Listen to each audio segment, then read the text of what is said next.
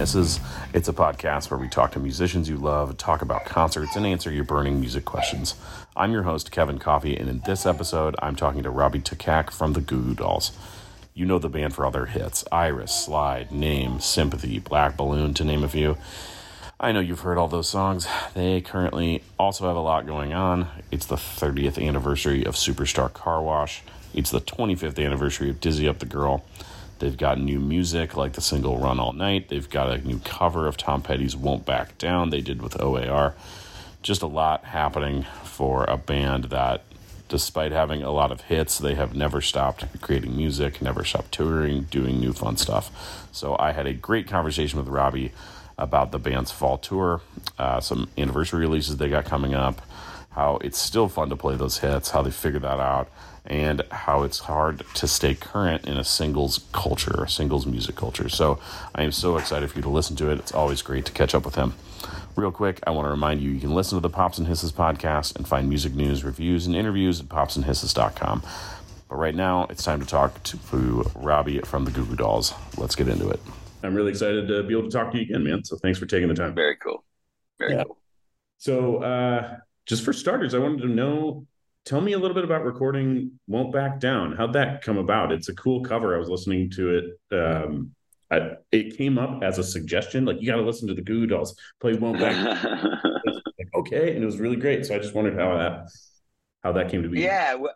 Well, John, we work with a producer named Greg Wattenberg. He has done a bunch of stuff with us over the years, and we were working on a song, which is that Run All Night song, which we have released recently as well.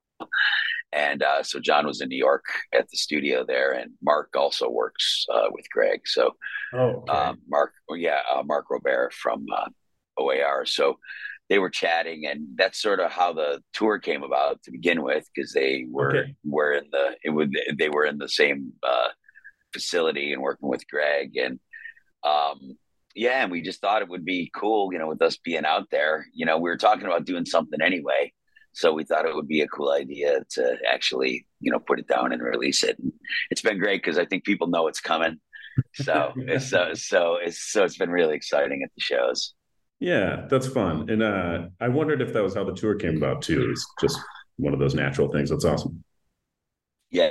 They're like really cool guys. Like we've definitely done long summers with folks who aren't at school, and and this is way better. Yeah. It's helpful to have somebody out on the road that you actually want to spend time with. It's close proximity out here, and if you got somebody who's running around being a nuts, it's tough, man. Yeah. So one of the things I wanted to ask you, just talking about the tour, was how hard is it for you guys to make a set list? So you and I have talked in the past, and you told me once, it doesn't get old to play those songs. You've played a million times. It's kind of a communal thing with the audience, and you really enjoy it still. But you guys do, just from a logistical perspective, have so many songs, so many hits, but you got to also play something that's new or fun or exciting for you every night to keep it enjoyable. So how do you do that? How do you narrow that down? That's got to be a task. Yeah, it's become an enormous challenge, quite honestly. Like, I mean, first world problems, right? But like, I feel like,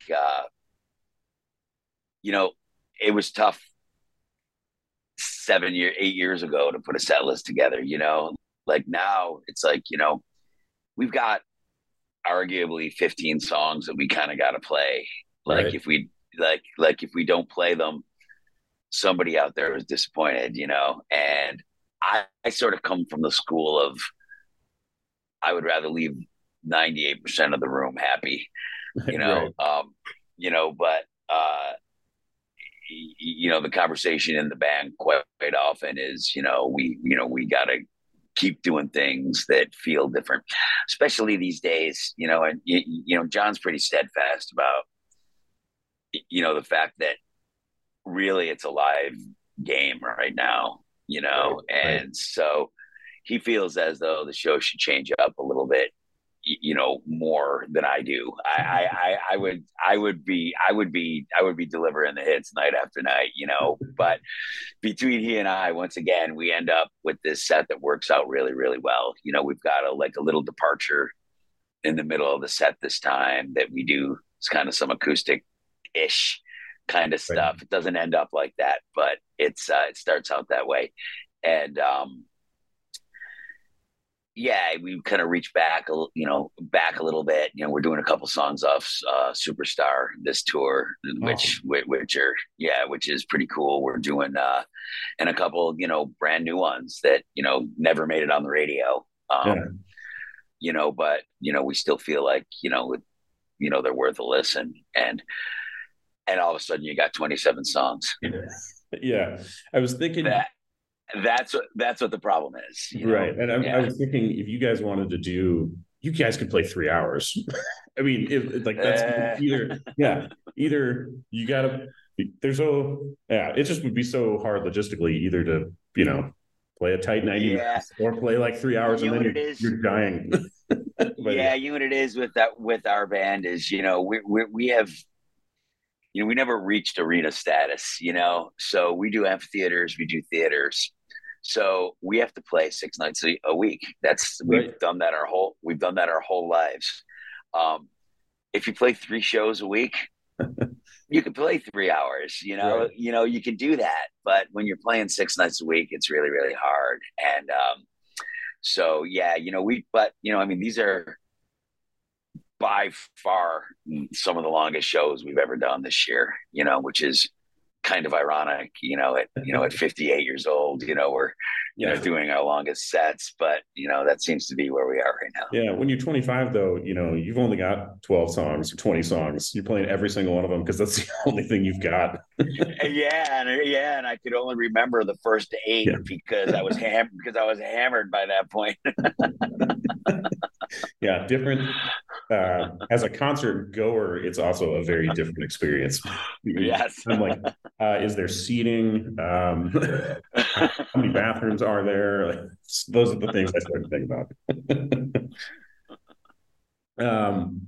That's great. Well, Robbie, I wanted to ask, so obviously some of your songs, Goo Goo Dolls songs, are just iconic in American pop culture and American music culture. I mean, they have been for a long time, but one example, I was recently listening to Name, came up on one of my playlists, and that song has been with me forever. I remember when it came out, and I've always enjoyed that song. I still hear it on the radio, right? I hear it in playlists. It's in movies.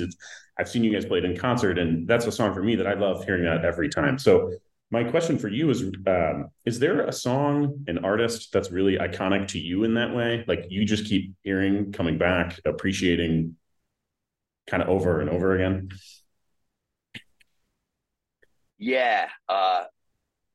There's a song that when I'm having a hard time, like when I'm out here, have you ever heard the song Band of Gold by Roberta Flack? Yes. Yeah, there's something about that song. It makes me cry. It makes me happy. It's got the highest note I can sing in it. So I know if I can sing that song, if I can sing along with that, then I can make the show. And sometimes you don't know if you can make the show, song. So that song's always really been like, I don't know, man, it hits that weird kind of mushy part that you don't like to touch too much, but it's glad to know it's there for sure. Yeah. Those songs to me are like, I don't know, they're like friends. You keep revisiting them. You could leave for a while, come back, like they're still there. You find new meaning in the same song you've heard like a billion times. Yeah, absolutely. That's great. Well, so one thing I did want to ask is about Dizzy Up the Girl, which is 25 years old. So I wanted to ask, generally, do you ever sit down and listen to those albums, whether on your own time or like for the re-releases? Because I know you guys are about to put it out on vinyl, but do you ever sit down and revisit those older records? Well, 20 years ago or 5 years ago, we did a 20th anniversary tour for Dizzy. And so we really dissected that record. And it's funny, you sort of figure out why some of the songs sort of like you don't play him as much, it was we had never done anything like that before. But yeah, so that was a really kind of interesting experiment. But as a rule, I don't really listen to our records. I like nothing more embarrassing than getting caught listening to your own band. No, I don't know. Like, there's just so much. It's like there's regret. I don't know if that makes any sense. Like you're listening to things. Yep, I get it. And like when you play a song 200 times, 300, 400 times, 500, 1,000 times, 2,000 times, and then you got to go back and listen to one you played at the 9th time, because that's the one that everybody gets to listen to for the rest of your life. Yeah, you're a little better at playing it now than you were even when you wrote it, right? Yeah, but no, man. I mean, I can put enough distance between it to listen, and feel some sense of accomplishment. I think that's tough for a lot of artists, to be able to sort of like acknowledge that accomplishment, your accomplishments, and sort of move forward. But I feel like for me at least, it's a pretty essential part of the whole process. Yeah. I'm right there with you. I don't like to listen to my own podcasts. I don't. Yeah. I do some voiceover. It's weird, right? I don't like to listen to it. No. It's weird. You hear the imperfections. If I listen to an old, again, I don't have a record that I'm listening to, but you listen to an old one from 10 years ago, you're like, oh man, that brings back memories of the things that were going on at that time. And like, it's a whole like time travel experience to me. Yeah, exactly. And why do I say awesome so much? Yeah. Like that kind of stuff. So as I was thinking about that album, though, about Dizzy, I learned something I didn't know before, and I'm a little embarrassed I didn't know it, but I didn't know Tommy Keene played guitar on Broadway. I had no idea. Yeah. And I love Tommy Keene. So I was listening to that. And then once I learned that, I listened to it again, and I was like, well, of course, like that's his. Yeah. Like so good. Yeah, we had an epic evening with him too, man. We hung hard that night, man. Yeah, we've always really respected him, and his music. It's a shame, that it ended so early for him.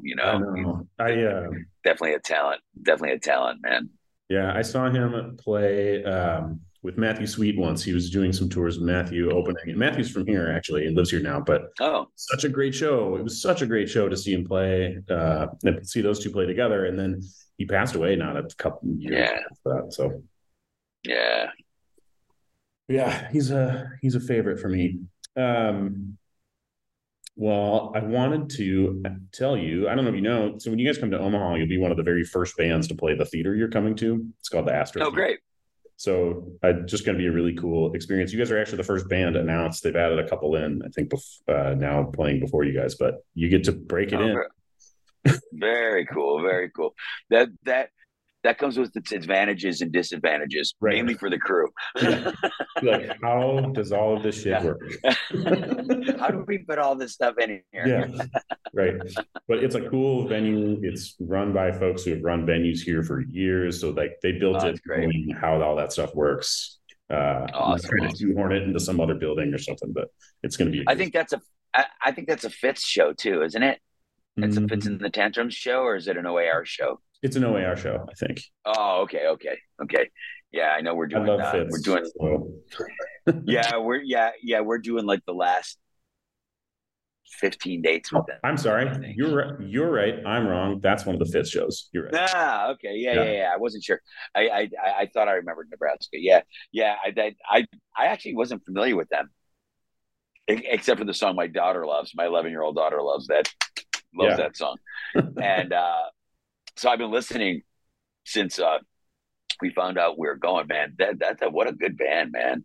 They're so crazy. Good. I encountered them before, like the hand clap song, and it's what 1, 2, 3, 4, 5 blew up. When they were playing still clubs and stuff, I caught them at South by Southwest in Austin with like 20 people, and just like blew my face off. It was such a great show. They're so good.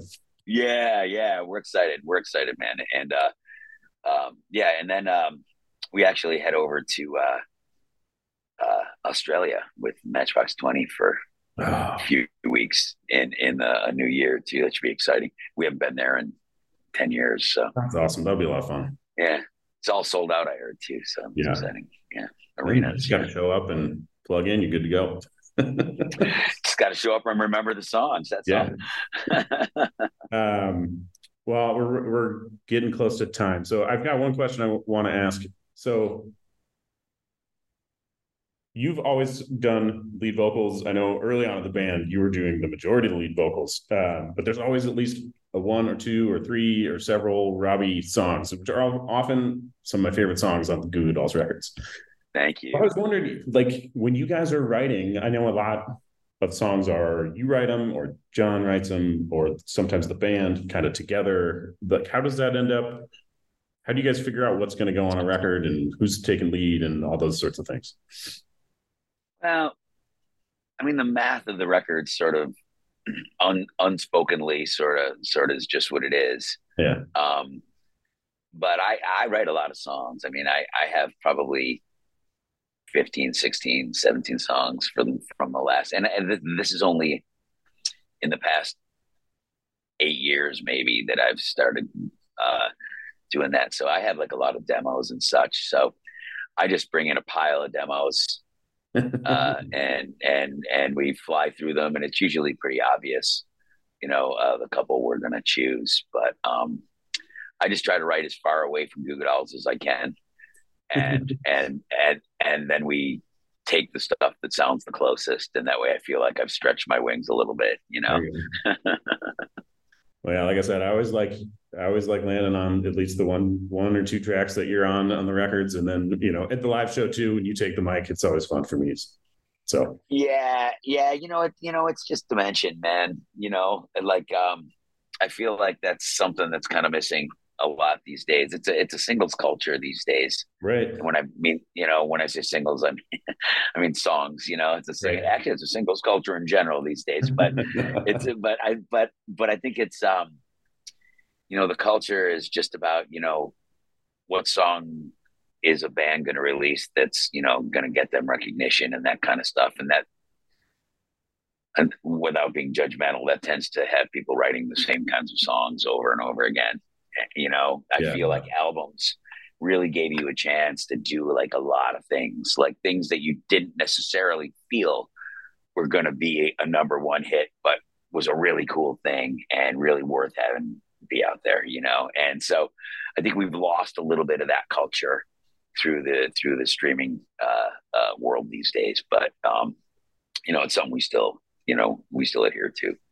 Yeah, for sure. It's always my favorite songs never end up being the hit. Yeah. It's always that weird track. The sixth one on the Led Zeppelin album, that's the one that I like. Yeah. Yeah, I was just going to say that. Trampled Underfoot was my favorite Led Zeppelin song. And everybody's always like, what? I'm like, I don't know. I love that song, man. Or Bungle in the Jungle, Yeah. It's like, what? No one even knows what that is. You're like, come on. Yeah, I love that song. Anyway. Well, awesome, dude. I appreciate you talking with me, man. Thanks so much for listening to my talk with Robbie from the Goo Goo Dolls. They're on tour right now, and you can check out all those dates at googooDolls.com. I'm your host, Kevin Coffey, and you can follow me on Instagram and TikTok as Omaha Music Guy, all one word together. Thanks again to Hurrdat Media for producing the show. You can find lots more of our podcasts at hurrdatmedia.com/network. That's HURRDAT media.com. Thanks for listening. See you next time. A Hurrdat Media Production.